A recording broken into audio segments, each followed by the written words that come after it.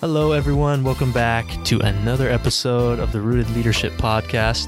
I'm your host, Chris Panetta. As always, you know where I'm at. I'm downtown in Salem, Oregon. And Salem is home to Groundwork, a leadership institute, which we started a couple years ago, 3 years ago now. And our goal at Groundwork is to raise the tide of leadership in our community. That's what it started out as. It's really morphed into something broader and bigger and deeper. And what we say now is our purpose is to be a catalyst for transformational change. So we love the idea of transformational change, but we know that you can't force it. There's no special ingredient to it. And so all we can do is create the conditions for it. So this podcast is intended to capture some of those ideas of different elements that go into change and how leaders and everyday people can use different concepts and principles to better themselves, better their relationships. So with that, I'm going to jump right into today's episode. We got an awesome guest here. They're with us on Zoom. His name is Julio. Julio is a friend of mine. We used to work together at the Arbinger Institute. And man, I've been looking forward to this episode because we want to dive into storytelling today. And I'm really passionate about storytelling. And so I'm just eager to jump into it. And Julio is, he'll tell you his official title. I'll probably slaughter it because he does a lot there. I'll slaughter what his title is. I don't know exactly what it is, but he does a lot of the video editing, just the storytelling, digitally there. And if anybody knows about the Arbinger Institute, they have amazing videos. It's just so much of their work. So he has a big job there, and he does an amazing job at it. So it's just a pleasure having you, Julio. Thanks for joining us. Yeah, thanks for having me, Chris. Hopefully you find this helpful. Oh, this is going to be amazing because you just have an incredible lens, I'm confident, on storytelling, because it's from my point of view, it's literally what you do for a living. You got to tell stories and piece together stories. Yeah. So pretty amazing. But why don't you introduce yourself in a more formal way, because I know you as Julio and a friend, and I value our friendship, although we don't get to connect a whole lot anymore now that I've moved away. But go ahead and tell us more. States away. Yeah, tell us more about yourself, what you do there at Arbinger. So my name is Julio Rincon. I'm officially, I guess, the lead storyteller at the Arbinger Institute, and what that means is, as the Arbinger Institute puts together their films, we go out and we capture these stories. We, contact these people and just got to get to know them. It's very conversational format that we do. We just get to know the people, get to know their story, talk about the process, how they implemented Arbinger, what kind of changes they made in their lives, and some of the successes that they've seen along the way because of it. So I think I have the funnest job at Arbinger. I mean, I get to meet some incredible people, get to hear some amazing stories, and I get to travel the world. So it's a fun job, that's for sure. Yeah. So tell us more. I want to come back to more of the these specifics of what you get to do at Arbinger. But before we get into that, tell us more just about you, man. I mean, who are you? Who is Julio? What's important to you? I don't know how far you want to go back. Let's see. I guess, I've always been intrigued by stories. Growing up, we had I don't know, some of you guys might be too young to know this, but we had those VHS camcorders. And so we would set that up. Me and my brother would set that up in the living room, and we had these little toys, and we just kind of did some stop motion videos. We just told little stories like, they walk around, they fall down, or they toss a ball. So nothing too intricate as far as the story goes, but that's kind of where it began. From there, I kind of took that love into college, where I got a degree in graphic design with an emphasis in 3D animation. And this was back, oh boy, I'm going to date myself here, but this is back in the late 90s, early 2000s, when really the internet was just coming around. Pixar was probably the biggest thing that was coming out around then. And so I wanted to I really loved the idea of telling stories and building these characters, of building a world around them. Yeah. And so that's why I did that 3D animation course, or emphasis, I guess. But that was a lot easier than doing documentaries at the time, because documentaries, at the time, like all there was National Geographic or like these big documentaries. This was before the age of Netflix, so it wasn't just like readily accessible to people. And same, Mm-hmm. And there's a lot of factors that go into that. But so the easiest and quickest way I saw myself building a story was through 3D animation, and that was great because the only resource you really needed was time. Yeah. And a nice computer too. I mean, you gotta have a computer that can enable those environments and be able to render them out. So anyways, I graduated from Utah State with a graphic design degree, and I went to work for the phone book company at the time. So this was late 2000s, or I'm sorry, middle 2000s. So the phone directory was kind of on its way out. I don't know if you guys remember those big old books. Oh yeah, the phone directories you could smack someone with. Oh yeah. So that was kind of a dying industry, and so I saw that I needed my way out of that before it was one way or another was coming to an end. Yeah. And so I applied for this company. It was an airline company, and so I showed them my portfolio, showed them everything that I did in college and all the different abilities that I had. And so they put me on as a multimedia designer. And so basically what that meant is I could do any kind of design, whether it's web design, graphic design, photography, anything like that. And they also saw at the time when I applied that I had some animations in my portfolio. And so they said, hey, you can cut together these animations. You want to do that with video? And before then, I had never done anything with video. And so I was like, yeah, sure. Well, I'll give it the old college try. Yeah. So we did that. That was about 13, 14 years ago when I started doing that. And I've been in video ever since. I've been in an in-house company with an airline company doing all the design there.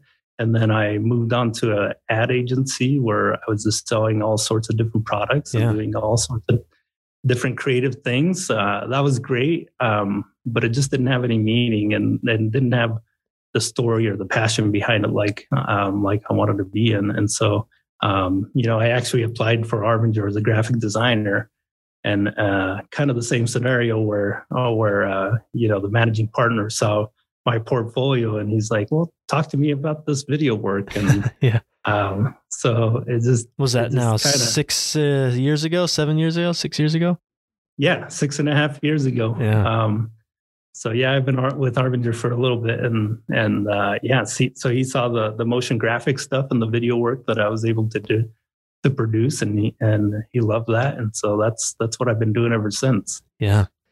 Well, you definitely have a gift for it. Thanks for giving that background there. As you were talking, it reminded me just of how important stories are to us, to human beings. I mean, one, we communicate in stories. I mean, that's just how we've always communicated. That's what history is. And whether it's through drawings, in a cave or in a book, or how we're talking right now, I mean, storytelling is so important to us. And we it's not just important to us, but we love it. I mean, it's a form of entertainment. I mean, that's why we read books, a lot of times. That's why we go to the movies. That's why we watch our TV shows. They're all stories, and so your history kind of also showed the morph, the change in transformation in how stories can be told as well, visually, and I think it's just amazing. So when I think about storytelling, I always think about the big picture of why stories and narrative is so important to us. There's the sayings they talk about all the time in academics of, that whoever controls the narrative is who usually controls the power, right? Who can tell the best story. I mean, that's what we see play out in the media right now. who can tell the best story is the one with all the power and with all the influence. And now that you put platform in people's hands on our cell phones, where people are able to tell their own stories and get it out into the world, same thing. Whoever's telling the most compelling story or the most provocative story is getting all the followers. So in general, stories are just a powerful tool, and we can dive more into that. But I'm really curious on, you said that the place you were before Arbinger, there wasn't, I can't remember exactly the word you said, but wasn't, the deeper meaning or purpose wasn't there. But I know, knowing Arbinger, I know that you feel that there's kind of a pretty compelling vision and mission there. So tell us a little bit about that, but through this question of why does storytelling matter to the Arbinger Institute? Other than normal marketing, every storytelling matters to every company. You got to market, you got to tell your story. But why does storytelling, compelling stories, matter to the Arbinger Institute in your eyes? Yeah. So, I started Arbinger 6.5 years ago. And it's kind of been a process that's been developing since then. But even before then, our managing partner kind of saw the power of story. And it goes beyond just the classroom. It goes beyond just the training room. It has the ability to touch people's hearts, mm-hmm. and not only touch their hearts, but change their hearts. Right? You can show people pie charts and slides and graphs and all that, all day long. But if you attach that idea or that concept into a story, a personal story, people hear those stories and they can relate, whether it's not specifically the same as the story being told. They can often relate one or 2 points and be able to say, oh, I've been there, I've done that. If this person was able to make that change, I think I can make that change too. And so I think that's the power of story is being able to relate to people. Yeah, it kind of cuts through all the layers that we create in our life. The different, I don't even know the right word to put to it, but the the metaphorical jargon or whatever it is that we just create in our relationships and our organizations. I agree with you. Storytelling has this powerful ability to get right to the heart of it. And there's just a tremendous power there. And I want to get your thoughts on a couple of things. A lot of our listeners know, I think I've mentioned it a few times, but I teach a class on storytelling at a university, and the whole purpose of the class is to help the students learn the power of storytelling so that they can leverage it in bringing people together, right? And there's a lot of ways that you can tell a story. You can tell it, verbally. It's like standing in front of a group, you share a story. It could be writing, it could be through video. So I try to open the door to all those students. Hey, look, you can tell stories in a lot of different ways, but the bones to it tend to be very similar. No matter if you're writing, if you're doing it digitally, if you're just speaking to a group. But there's a distinction I always make at the beginning of the course, and these are things I want to get your insight on. One of them is there's a difference between formal and informal storytelling. So informal would be what we're doing right now. Like what I mentioned earlier, human beings love talking story. We just love to chat. We love to talk to one another. We communicate through stories. And so an informal story is just happening. There's not a real purpose to it. There's not a methodical, preconceived idea of why we're doing it. Where a formal story has that. You have a very clear purpose in mind. You have kind of a destination of where you want that story to take people.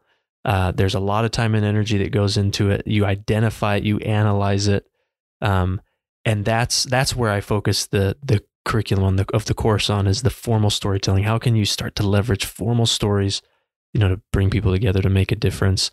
And I have this thing I always tell the students. I say, an unanalyzed story isn't worth keeping.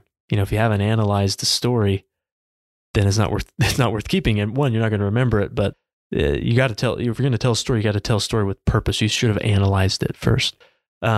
So I would love to get your thoughts on this idea of informal versus formal storytelling and where you see that play out, and this idea of analyzing stories. Because I've been on a few sets with you, and it's like a conversation. You put the cameras on and you just let the person talk. There's no like, tell us the perfect story right now. That's never it. It's like, Julio, I want you to tell the perfect story, and there's got to be this perfect climax where everybody's gonna like be on the edge of their seats, and then you got to come bring it all to some conclusion. Like, that's not what you ask people to do. You just ask them questions and they talk. But in your videos, you do that. You piece it together. So tell us about that. Like, tell us about that process and what you've learned from that over the years. Yeah, I think one of the things we've learned is that there is the importance of doing pre-production on a shoot. What that means is you actually reach out to these people and you kind of walk through, kind of like you and I did before we started the recording, right? Like, you just get an idea of what you're going to talk about. So that way they're not wandering all over the place. You kind of narrow down that road. Mm-hmm. So they have some direction to go down. So I think that's what makes the difference between an informal and a formal, right? Like an informal, you're just saying, okay, tell me about yourself. Well, I can go in a lot of different ways with that. Yeah. But if you say, hey, tell me what it was like in high school for you. Like, what were classes like? What were your friends like? What was your social life like? That gives them a little bit more narrow path to kind of explore, right? And you get farther along that way. Rather, if you're wandering out in the field, you're kind of wandering all over the place. But if you have a path, you're going to get a lot farther with that. And then the other important thing is you mentioned is you got to have a point to it, right? Like, people aren't going to remember just stories just for story's sake. There's got to be some sort of point to that story, and that's really where that's what people are going to identify with, and that's what they're going to take to heart. So yeah, I don't know if that answered your question. No, absolutely. And then tell us kind of your end of what do you do with those? Because you ask them questions, but then what you end up doing with it, I think, is they're powerful stories when people tell them, real time.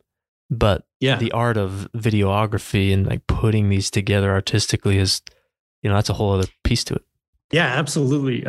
So yeah, I mean, when you get people talking, they'll kind of wonder, and it's basically because of recollection, right? Like, you're not able to recollect everything in the precise, the most cinematic or most story driven way. Like, you're gonna tend to stumble around your story, but eventually you kind of get there. And so what we do is we gather all that, we gather all the information we can, and then we go back and say, what's the essence of that story? What's the heart of that story? And we carve it down. It's almost like sculpting, right? Like, you start out with this big piece of clay and you kind of say, okay, what should it look like? Should it be a person? Should it be an animal? And then we just start to carve it out that way. And by the end, you have something that's really neat. I'm as long as you're willing to get curious with the person and explore that story with them. Usually, we were able to come back with the meat of that story. And you do want to concise it down to the meat of the story, because otherwise, people tend to get lost in the details. And you want to make your story as powerful, as impactful as you can. Yeah. And then obviously you have one of the amazing things of video is you have B-roll, which contributes to the story, right? Which is amazing. I mean, I think that's what makes digital storytelling so compelling, is because I can sit here and tell you a story that's really compelling, that, that changed me, all that jazz. But it's not like you have this video to be watching while I'm doing it. So I love B-roll because it's such a huge part of the storytelling. So how do you see that fitting in to the story? I mean, how do you choose the right B-roll? I mean, how do you use that as a part of the compelling nature of a digital story? Yeah, the B-roll, and for people that don't know what B-roll, we better explain. You have and this goes back to the movie making days, like where they had film rolls, and the A roll would be your main story, your main visuals, and then narrative. The B-roll would be supplementary stuff that kind of helps bridge the gap transitions and stuff like that. So that's the B-roll and the A-roll. So B-roll in our case would be, all the visuals to help tell the story. Because usually the way Arbinger works is the A-roll would be the main interview where we're sitting down, we're talking to people, we're exploring their story. And then B-roll would be capturing a day in the life, what it is to be, engaging with coworkers, or what it is, interacting with your spouse, or whatever the case may be. And it just helps paint that story. You can get a lot of people can paint that story in their heads, but if you're able to visually show it, then you take them there right away, and you're same thing again. Like you're putting them down the same path instead of people wondering, when they talk about a field and a tree, like what does that field look like? Yeah. Is it flat? Does it have hills? But if you give them that visual, then you don't have to. They don't have to come up with that. They're just focused on the story, and it just helps them stay on that story. Yeah. No, I love that's why I love B-roll. And we're about 20 minutes in, so I just want to kind of take a step back to listeners of, we're talking about all this intricacies of storytelling, specifically digital storytelling, but I just want to make it relevant real quick for people listening of why storytelling matters. And it goes back to what I said earlier, is storytelling is influence and storytelling is power. So, if you're a business, you got to tell a really good story, right? If to persuade people, and persuasion a lot of times persuasion has this sort of negative connotation to it, but persuasion in the literature is an element of servant leadership. I mean, servant leaders are good at persuasion, not to manipulate or control, but you got to be able to persuade and tell a good story, especially to influence people and guide them in the right direction. So if you're a leader, go ahead. I think persuasion in a positive way is inspiration, right? Yeah. You inspire people to do things. You're no longer persuading them. It's no longer a battle, but an inspiration. They go out and they do themselves. Yeah. Amen. I mean, that's well said. And that's a skill set for people to develop. I think there's some people that are naturally gifted storytellers, and probably naturally gifted in different, mediums, whether it's with their, they're sitting in front of a group, or they're, doing what you do, or writing a book. There's people naturally gifted at that, at telling formal stories. But for the most part, most of us have to develop that skill. I certainly have had to, but there's just massive benefits to it that I just want, people to really understand, whether we're in a leadership role, or any relationship that we have, the ability to communicate, stories effectively and tell them in a compelling way. I mean, they can really make a difference. I believe stories can change the world, and whoever, this sounds like this sort of struggle for power, and I don't mean it that way, but whoever can tell the best story is going to be the one out in front. And we need people out in front and stories out in front that are bringing people together and bridging divides, instead of dividing them, because you don't have to go too far now on our phones and social media, watch the news where stories are being told in a pretty divisive way. So with that, tell us about, more about Arbinger and the type of stories that they're looking for, how you identify those type of stories, and how they're used. Can you tell us those different elements? Because, and for those of you who don't know anything about Arbinger, this is a good look at what the work that they do through the stories they tell. I think it's a good way to understand intimately the sort of work they do through the stories they tell. Yeah, if you're curious about Arbinger, we do have a YouTube page you can go visit and check out some of our videos. But a lot of the more impactful videos are probably a little bit more in-house, rather, part of our trainings. But as far as sorry, I forgot your question. Yeah, it was kind of 2 or 3 part. It was like what sort of stories does Arbinger look for? And why do they look for those? Why do they look for those stories? And then how are they used? Because you mentioned they're in-house for training, So tell us kind of just all the ways stories are identified and used and why they're used within Arbinger. Yeah, so we're looking for stories that people were able to identify where they've been part of the problem, where for whatever reason they were putting up resistance or building resistance around them, and how they were able to see that they were part of the problem, and then through Arbinger or some change, how they were able to become part of the solution.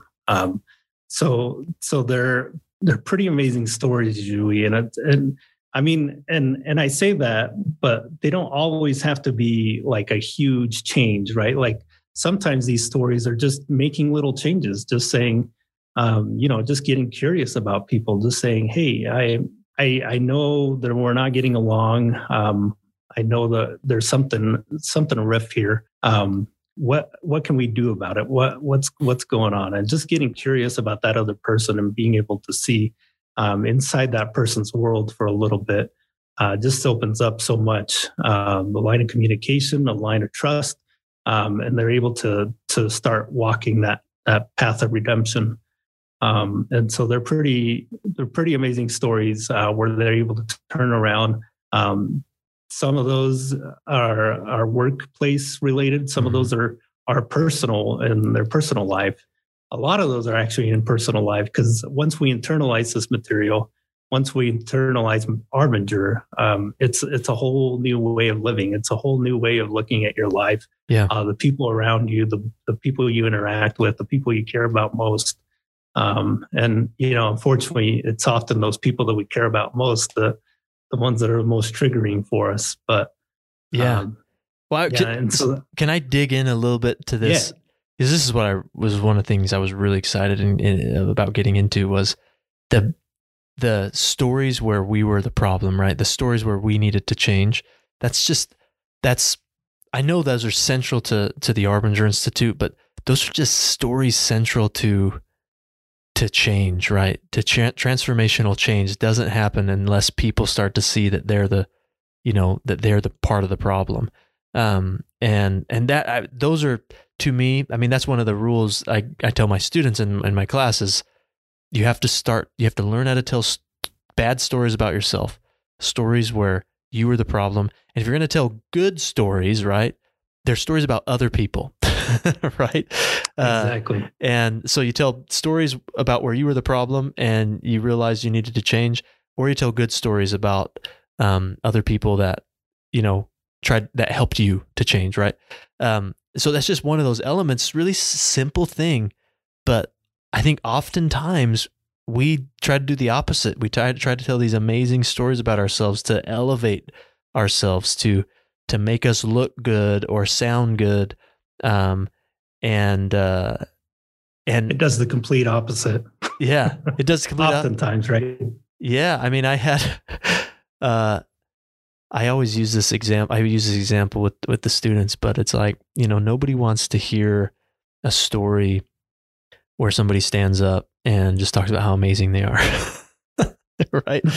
And here's all the amazing things I do, and I never make mistakes, and I'm always so caring. And I think what I tell them, and the way I think about it, is it puts that person and the principles that they're trying to talk about or teach out of reach from you. So it's like, well, that's good for you, Julio, or good for you, Chris, that you do that, but I suck at it. I can't even figure it out.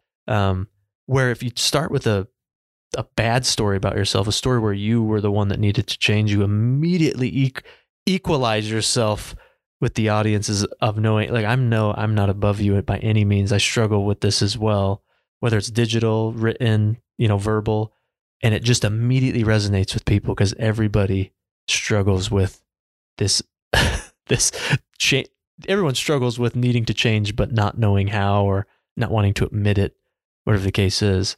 So that element, I think, is a really important piece to good storytelling, but specifically at Arbinger. I mean, what else would you say about that? The idea of telling bad stories about yourself, and how does that go when you ask people to share, when you're, the things that don't make it into the video, when you're asking people, tell us a story when you messed up. I mean, how does that usually sit with people? Yeah, no, it's a hard question. I mean, it's really easy to see when other people mess up around you, but it's a little bit harder to take a deep look within yourself and be like, okay, where am I? How have I been wrong, or where did I go wrong? But yeah, it's amazing. I think most of all, like you said, I think it puts everybody on the same playing field, so everybody starts at the same level. Like we've all screwed up, we've all done things we're not proud of, and so putting everybody in that same level field, then they're in a space where they can accept the message of the story. They can listen to your story and be able to relate to it. So I think that's super powerful. Even if it's a story that, people go on to do amazing things, I think you got to establish that baseline, or else it's like you said, it becomes unreachable. You got to make it relatable to people. You got to make it feel like something that they are able to accomplish, something they're able to do. These changes don't take much, especially with the Arbinger stories. They don't take much. It's a lot of things that any person can do, but it's just being willing to take that change, being able to acknowledge that you are part of the problem, and be able to take that first step towards change. Yeah, and stories, they cause you to feel a certain way. Like people's emotions can change based on a story that they hear or they watch. As part of the power of stories. And so there is an incredible power that a storyteller has to influence how people feel and what they think, and that's actually, go ahead. I was just going to say, that's actually my favorite part about storytelling is actually being able to take people on a journey. And I think that's why we like stories. That's why we like hearing them or watching them or reading them, right? Because we like to step outside of ourselves, see what somebody else's life is like, but then being able to bring it back home is that last step. But yeah, being able to discover something with someone, that's always exciting. That's always a journey. That's always fun. Being able to find something out that you didn't know before is pretty cool. Yeah, that's my favorite part of storytelling as well. Is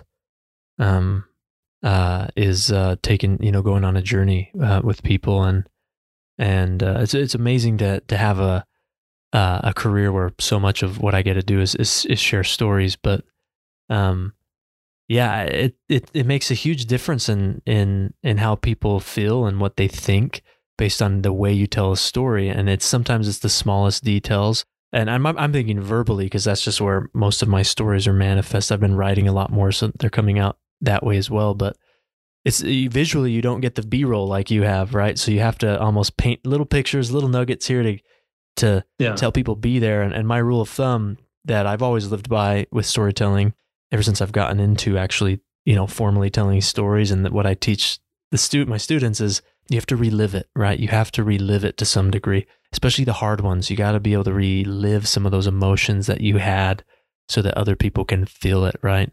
It's the B-roll. It's the verbal B-roll.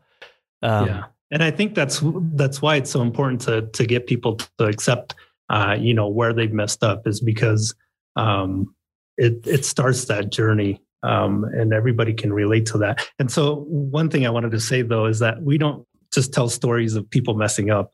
Like there's a transformation there, right? Like, absolutely. Like there's always an end. Like, and that's how we get these people to open up with us, is like, we're not here to tell the story of when you messed up. We're here to tell the story of how you changed, how the people around you now see you differently, how you interact with those people. So it's a true transformation that they go through, and we get that whole journey with them. Yeah, the bad stories are said with quotations, because ultimately they end up being really compelling, good stories, right? Because it is a story of change. And the difference there, I mean, I'll give a quick example, right? The difference is last week, this is just a little quick example, but last week, my wife and I, we got in a little argument in the evening over a few different things. And there's one way to tell that story of, my wife, she always waits until the evening to have these conversations with me, and I'm I'm a morning person, so I'm not fully thinking in the evening, and she wants to have all these conversations at 11 at night and solve all the problems in our family. And I get really frustrated with it. And, and she just kept nagging. She just kept pushing. And I was tired of it. I had to wake up. Wake up at 4:30, right? So I didn't want to have to deal with that.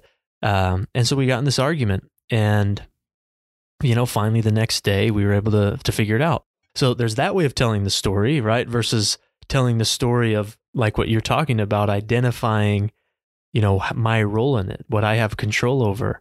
And it goes very different, and a different feeling comes along with it within me and within hopefully those that are listening of, I often go home and I think about what I have to do that day.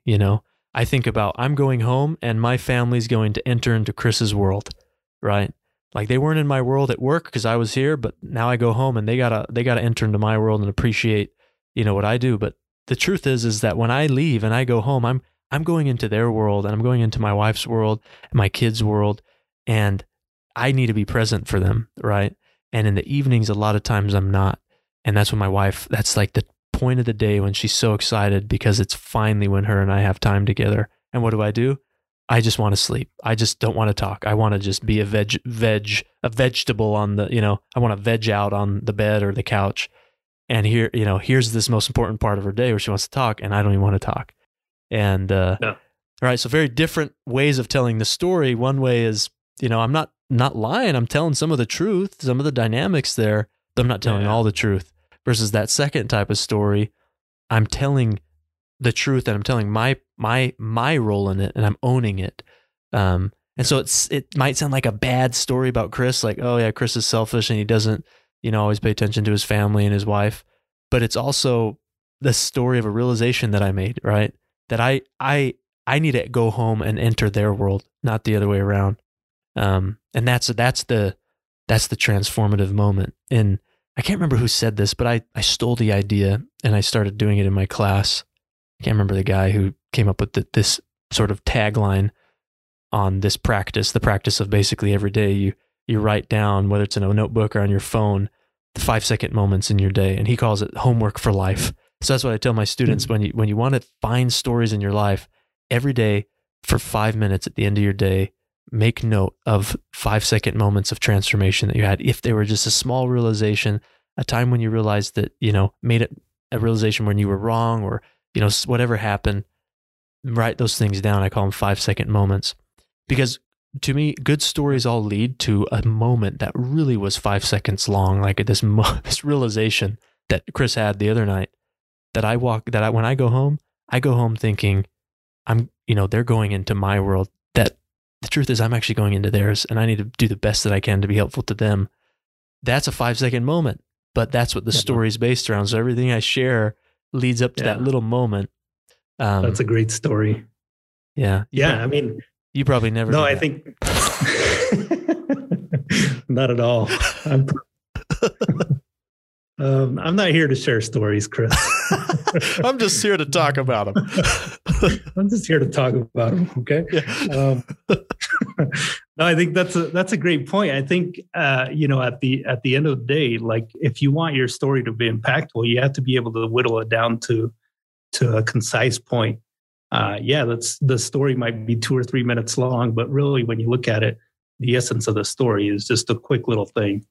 I'm thinking about, I love watching movies, and so I go straight to film. But Star Wars, the original 3 movies that came out, if you really boil those stories down, it's really just good versus evil, or evil versus good, however you want to look at it. But really, like, you can take any scene in that movie and you can boil it back to that point.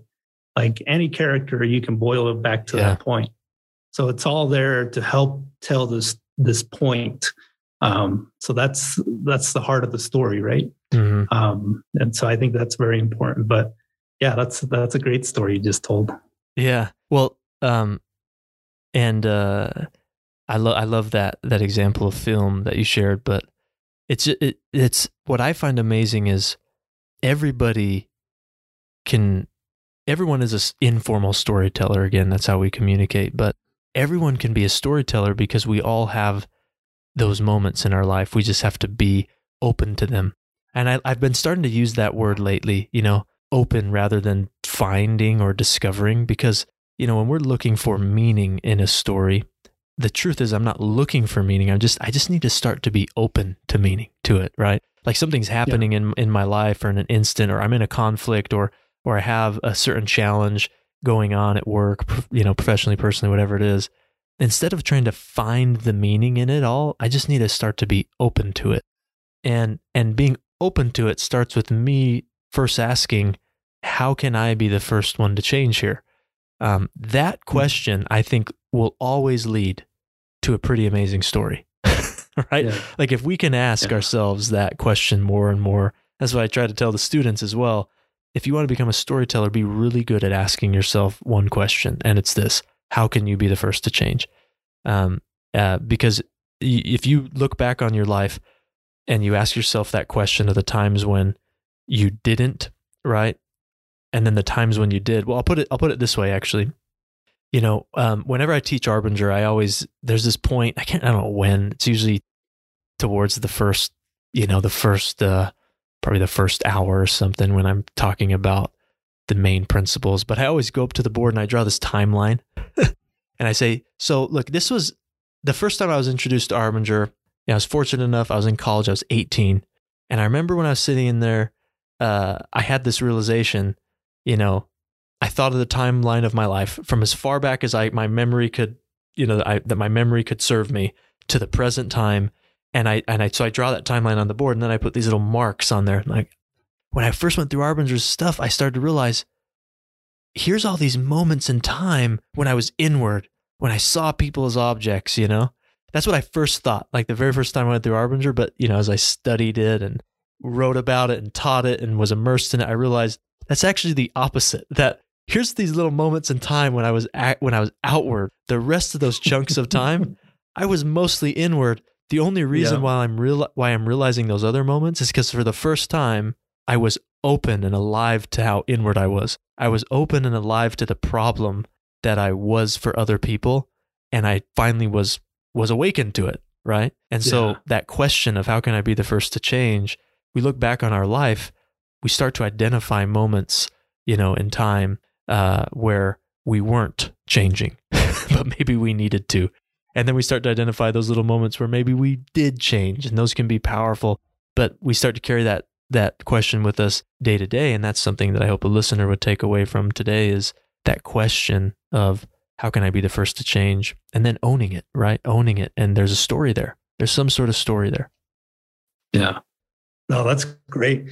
Yeah. I think, everybody has a story. It's just like you're saying, it's just being able to be open to that story. And when that story comes along, be able to identify it and learn from it. So that's a great point. Yeah. Open to the meaning, been really, really fixated on that word meaning for like the last year. And just trying to understand it, and just today, and I think this all relates to storytelling. Just today, I was working on some of our curriculum in our Leadership Institute, and we have this portion where we talk about knowing your why, knowing your purpose, and then writing it down. And we actually have our leaders in our institute write down. You'd be amazed too, Julio, like, seasoned leaders, been around for a while, how hard it is for some to still be able to define and write down a why, like, in 20 words or less. I don't think a lot of people can do that, but I think there's tremendous value in doing that, especially as a leader. But I was just having this conversation with a colleague today of kind of where my brain's been with it, and it has to do with this conversation of meaning and I think there's a difference between purpose and why and meaning. I think meaning is with the ebb and flow of life, and when you have meaning, you inherently start to develop a why, and you start to have a purpose. And I think the same goes for storytelling. Is if we're going to get in the game of formal storytelling, whatever it is, we have to constantly be on this quest for the meaning behind it. And I think that's where some great stories are forged. because, and I use that word intentionally because stories can change over time. I mean, it's amazing. The way I tell a story, like let's say a story that happened to me 15 years ago, the way I tell it now is very different than the way I told it 10 years ago. It's not like I lie or make things up. It's just the more you reflect on it, the more you realize little details you didn't realize before. Yeah, the more you learn from them, right? Yeah, the lessons you learned from it changes. The facts, and the bigger the fish gets. Yeah, I said the bigger the fish gets. Yeah, the facts remain the same, but the lessons learned from it change, which is really fascinating about storytelling as well. I think that they're constantly changing. Yeah, absolutely. And not only that, but I think you also transform as a person over time too. Something that, doesn't have any meaning to you when you were 18. Now that you're, in your 30s, that takes on a whole different meaning, once you have kids, things that happened to you before then, you're able to reflect back and, it's a whole different meaning, afterwards. Yeah. And so you as a person, you're able to take things away differently. And it's like you're saying, it's not that the story is changing, but you're able to draw different meanings. Mm-hmm. That's great. Yeah. And, we're not going to solve all the problems in an hour discussion on storytelling, nor are we going to equip anybody to feel confident tomorrow to go out and tell compelling stories. But I do hope that this conversation has added value to people that, are trying to make a difference, trying to lead, trying to influence, because stories is a part of it. But for our last, 10 or so minutes, why don't we maybe address, we've hit on this already, but indirectly, but why don't we directly address this double-edged sword of storytelling? Because it can be used for evil, right? Yes. Yes. And where do we see that playing out in our world? What's the damage that it can cause? How does that gather, like Arbinger would say, how does that contribute to gathering allies and alliances and creating a very, very destructive narrative? How does that play out? What are your thoughts on it? And how do we start to change that narrative to become something that's transformational? Yeah, I think it always goes back to that saying, there's two sides to a coin, right? Like there's always two sides to a story. And unfortunately, usually we only hear one side of the story, or we hear the loudest side of the story. The people that make the loudest racket are the ones that are being heard. News and media, they tend to just thrive on that kind of stuff. I think the more controversial or the more shocking the story, the more traction they get, the more viewers they get, which is kind of sad to say, but hopefully we start to turn that around. And that's kind of our hopes with Arbinger and the work we're doing here, is to tell those stories of inspiration and change, to help people see that, it's not all bad. There's a lot of good in the world. And as long as we focus on the good and how we can help that good keep going, that's really what we're all here for. We all want to make this world a better place. There's this weird sort of, sure there's a psychological definition for it, but there's this sort of, addiction to the pervasive, the provocative. It's got to be some sort of release of dopamine or something, when we hear those stories or see certain things. It's like when you walk into a room and you're like, oh my gosh, what's that smell? And you just keep going, oh, it stinks. And you just keep smelling, right? It's like the smell stinks, but we just keep sniffing. Yeah. And then you're like, hey, you got to smell this. Yeah. Yeah. Then you go get your friends. I've ever smelled. Dude, come in here and smell this. It reeks. I think it's the same thing with destructive stories. It's like, we know it's destructive, but we just keep sniffing. And then we go get our friends to sniff it too. And there's got to be something there, some sort of release of dopamine, or I don't know what it is that causes it to be somewhat addictive, because I would say that the quote unquote bad stories, these pervasive sort of destructive narratives, there's they draw people in quite a bit more than the inspiring ones. And I don't know why that is. Maybe that's just the battle of life, right? But it's the old saying of it takes, what is it? It takes one good comment to erase like 10, one bad comment to, negate the 10 good ones, positive ones. Yeah. I think it's similar with stories. There's so much negativity, I think people are fearful, and when you have stories that play on that fear, it triggers that emotion that it's almost like a reflex, right? Like we want to either listen up or we want to jolt away, but either way, we're paying attention to what's going on. So there's been a lot of people that have used that for, unfortunately, not so good use, right? A lot of leaders. People are capitalizing in a negative way, on storytelling and the draw and love that people have for stories, right? We love stories, and I think they're being used for evil. We'll say it, back to the Star Wars. They're being used for the dark side, yes, quite a bit, and it's unfortunate. But there's so much good to share, and the power of transformation, I think, is that those negative narratives, the bad, can be used, for good and for transformation. Through, like what we were talking about before, is through asking the question, how can I be the first to change? It's like the question of, for days, for weeks, I go home and I think, how can my family help me feel better about my long, busy day that I've had? And that narrative that I carry with me, the destruction that it causes, the missed opportunities with my kids to connect, the missed opportunities to have really important conversations with my wife. I can't change the past that I've been that way, but I can leverage all of that to help me realize that, Chris, you got to go home. You're asking yourself the wrong question. You got to go home thinking, how can I enter into their world? And what sort of opportunities can you have tonight, with your kids? What sort of conversations can you have with them or with your wife?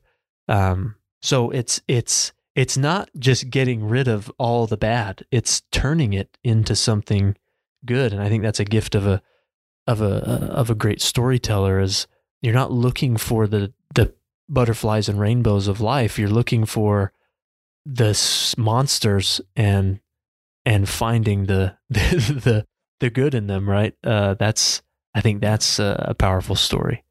Is to find the ugliness of the challenges and the conflicts and the bitterness of a lot of life, and turning it into something of inspiration and hope and connectivity. I think that's a trait. That's a skill set to have. Yeah, I think ultimately people want to be good. They want to be better. They want to change. And so I think hearing these stories, I think that's why we naturally gravitate towards these stories, is because we want to be that person, right? We want to be that Chris that goes home and no longer sees their wife and kids as the bad guys. We want to be able to step into their world and enjoy their world. That's great. As I was thinking about your story, and I don't know if this is going to add anything, or, but I was always thinking about your story. There's always a cynic. Yet when you tell stories, you have to think about your audience, right? Oh yeah, there's always. You always have to think about where is your audience at, and what are they going to think when they're hearing these stories. And as I listened to your story, I was like, oh, that's great and all, Chris, but I don't have time. I just want to relax. I don't have time to put the kids to bed, read them a story, talk to the wife. I don't have time to do all that. But, on the other side, it takes a lot of time to be in the box too. There's a lot of energy devoted to being in that box. Even though it might be a little easier to get in that box, it takes some energy and time to get in that box. So anyways, I just, one example I just thought of real quick. on my way to work, I drive in every day, and there's a crossing guard there, every morning, and he sits on the corner and he waves to everybody. And the first couple of times I saw him, I was like, man, what is this guy doing? Like, I then waved to him. I'm like, I don't know who you are. I don't know anything about you, like who you are, what you're doing. Like, yeah, I'm like, and I talked myself, I justified myself for not waving to him. Yeah, you're waving at me. You're pressuring me to wave back. Exactly. I'm like, I'm not going to do it. But anyways, I got thinking about it. I'm like, what is this guy? And so I just started to get curious. Not necessarily that I went and talked to him, but I just started to put myself in his shoes and just said, what is this guy doing? He's a crosswalk. Why is he waving to everybody? I mean, his job is to cross or help kids cross the street. But then I got thinking a little bit deeper. I'm like, well, he wants to be seen. He wants to know that, everybody driving around him, he's going to be much safer if people see him and recognize that he's there versus if he just walks out in the middle of the street with a stop sign, right? So, and building that routine, and people are going to know exactly where he's at, and they're going to know that he's there every day. And so he's building up this, not a following, but like, he's building up this, what's the word? This cadence or this routine that he's always there. And so people expect him to be there. And because of that, kids are going to be much safer. So he's doing his job. He's doing his job really well. Yeah. And here I am, like, thinking the worst of him. Yeah. Thinking this guy, this crossing guard is pressuring me to have to wave. I don't want to wave. Exactly. And so the first time I waved back, I waved back at him, and in 2 seconds, he was out of my mind. Like, that was all the time and energy I devoted to him when I actually saw that he was there and doing the right thing. So, oftentimes we can think that, doing the outward thing or doing the right thing takes more time or more energy, but really, I think it's the other way around. I think, holding on to things, holding that grudge is usually the most time consuming and the most energy wasted part of our lives. Yeah. And I appreciate that sort of perspective of the cynic. There will always be, a cynical perspective, and oftentimes coming from me, to own that. But the truth is that things do take time, right? Our choices lead to different behaviors and different actions that result in time spent. But it starts just by taking the time to ask a different question, right? How can I be the first to change? Right. So, I would encourage, listeners to just start to ask that question. It doesn't take very long to ask ourselves that question. How can I be the first to change? I think that'll lead to stories, that you'll unpack in your life, that maybe you need to deal with. I think it'll help you in your interactions. It'll help you in the stories that you tell. So I think there's a lot of benefits to that question, and we gotta wrap up here soon, but there's been a lot to think about today with storytelling. I think we got some really valuable information of, how you see stories, your process of storytelling. I feel like we just scratched the surface, to be honest. There's a lot more we could dive into, and appreciate you sharing some of Arbinger and why stories are important to them. But what would your final words be to our audience here? What would you want to leave them with? I think it kind of goes along with your question. It's just, everybody has a story. Everybody has something that's important to share. I think just taking the time to identify that, take a look at your life and your experiences and say, this happened to me for a reason. What was it that I needed to learn from that, or what did I learn from that? And then being able to share that, hopefully, like Chris was saying, inward stories about ourselves and outward stories about others. Share the good that other people are doing, and share the times when you messed up, to let people know, hey, you're not alone in this. You're not the only one that messes up. You're not the only one that's imperfect. A lot of us are going through the same thing, but there's a way out. There's a better way. There's a better way to live. Yeah. I love that, because if one by one, we started to kind of take that perspective, look for the meaning in things, in our own stories and the stories of others. I think we'd start to see incremental changes that can lead to, to better relationships, better organizations, better communities. I think stories are right at the heart there. I honestly believe that. I think that if we can learn how to tell stories and identify stories in a better way, we can start to change our communities. So, well, Julio, I appreciate you joining the show and taking the time. It's been really, thanks for having me. Yeah, it's been really fun to pick your brain on this, and thanks for letting me share as well. Appreciate you, my friend, and I know I'll be seeing you later this summer for sure at the summit. I wish you well in the preparation for that and all the other work that you're doing. You're doing some amazing work there, telling stories at Arbinger. So thank you, my friend. Yeah, the Arbinger Summit is one of the highlights of my career. So it's always a lot of work, but it's always a lot of fun, and I'm super excited that you're going to be there. Yeah. Talk about stories. That's what the summit's all about. Is all these stories of all these people coming together and sharing their stories. So it's going to be pretty neat. So yeah, thank you for having me, Chris. Hopefully people find some good in this or something informational. Yeah. Well, I think most of our listeners know about the Arbinger Institute, but if you don't, check them out. They have amazing stories. They do amazing work. They work with a lot of different organizations, and any videos you watch there, this is the man behind the scenes there, from pre-production to production and post-production. He's right there involved. So pretty amazing to have you on with us today. But thanks to you, Julio, and thanks for all of our listeners tuning in. As always, be safe, and until next time, take care.